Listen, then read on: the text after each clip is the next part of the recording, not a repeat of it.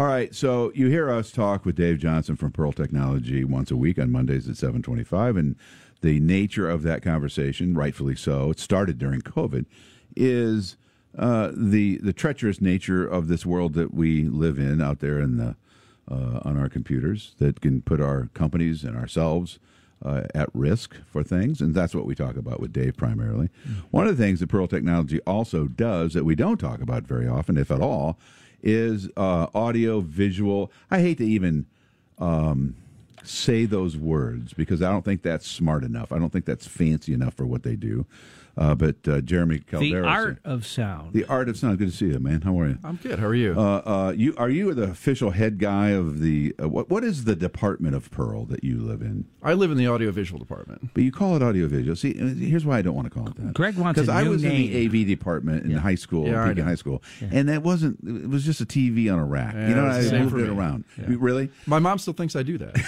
So Well, in a way, you do. However, it's just fancy. it is much fancier. All right, nowadays. so Jeremy Caldera is the head of Pearl's department. Introduce us to your friend here. This is Pat Venditti, who's a really good friend of mine and our kind of head account executive for all the audiovisual And Pat, stuff. So- also, we would be remiss if we did not recognize a former Major League Baseball player, right? Thank you. It's That good to was see the you, man. previous life, and now Isn't it working funny? with You have a Jeremy. different life now. It's a different life. Always We're evolving. We're right? glad you're here.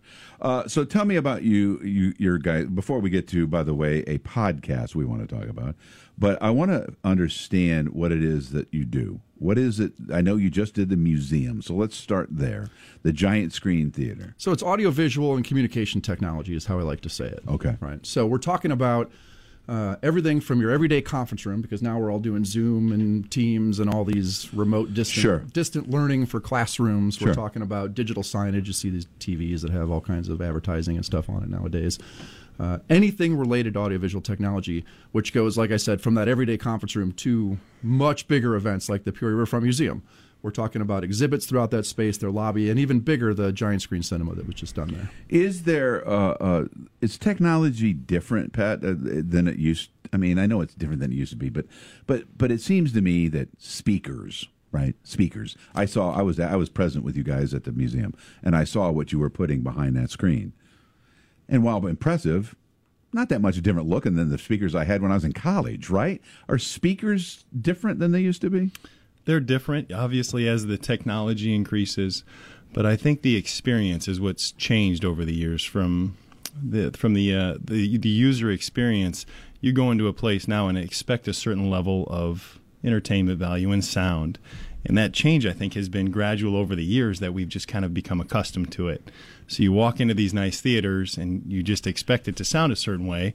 And I feel like we've provided that elite experience to the museum. So it really is the quality of sound. I was saying before, years ago, Grateful Dead had the Wall of Sound tour, which was just giant walls of speakers. And I'm 15 rows out going, this is going to be horrible. But it was perfect. It was full. You could hear Jerry Garcia's fingers moving on the frets, and it was just a full quality sound. Is that what you're talking about? Yes, it is. Actually, it's interesting you say that, because the speaker technology is the thing that progresses the least in our industry versus like everything else. I accidentally asked a smart question. Yeah. Because, okay, go ahead. But so what I was going to say was that there are improvements to that in overall quality and amount of power you can put out comparatively to the wall of sound. Interestingly enough, one of my college professors designed that wall of sound, and so I got to learn all kinds of stuff about that. Yeah. But That's cool. in recent years, it's all about output and quality. Okay, so Pat, you mentioned going to a movie and you wanted a certain experience, and I will tell you, the memory burnt into my brain in whatever year it was, probably late 70s, early 80s, when the very first movie with Harrison Ford as Indiana Jones, what would that have been, Raiders of the Lost Ark. I went to a movie theater and they had the surround Dolby sound, right? Mm-hmm. I remember it like it was yesterday, how that felt to me, because it was unlike anything I'd ever experienced at a movie theater. So it's just progressed. So now we expect it, right? And until you get into that theater and feel when a plane's going overhead and your seat starts to rumble a little bit to make you feel like you're in the scene of the movie, Right. you forget just how cool this experience can be. Is that what you guys did now at the Giant I remember Screen that, Theater? Greg, because you had a gallstone and it broke up during the movie. That's exactly right. Thank you. What we want to do is we want to bring that experience that you're talking about to more than just movies. We want to bring that to your everyday spaces, whether that's experience centers within corporations, whether that's conference rooms, whatever. We want to make an experience for everybody that's memorable, that is easy to use, and the technology just reinforces that. So if the speaker, the output of the speaker is the part that's progressed the slowest or the least or whatever you said, what has progressed faster? What's at the forefront? Video. Okay. Nowadays, you used to think about video projectors. Right, they've come to big, giant, or even televisions at your home, right? Remember the big tube TVs? They had big tube-type projectors. They had big CRT projectors. Then it morphed into LCD, and even flat panels went from plasma to that. Now we're at OLED and even direct view LED, which is all kinds of different technology. We can streamline that over to the podcast later. We got some ones that talk about that. But what we're talking about there is the giant digital billboards you see on the side of the road, except now we can scale those down and put them in a conference room. We can put them in a lobby. And you can experience some of that down at the museum as well. Can you put them on the back of my shirt? I'd like to walk around with a billboard that says Greg and Dan. They have that. Can do okay, that. see, I knew you'd say that. Now I got to find the money. So you talked about designing the experience. To me, because I'm allergic to fluorescent lights, I'm one of the 10% of people who get sick.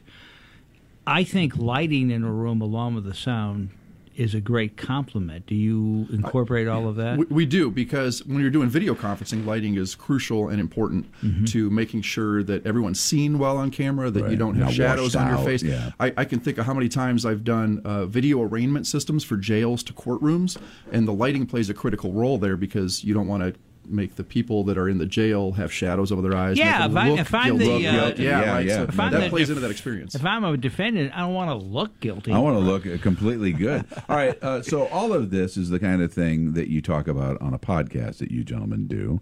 Tell me a little bit about that.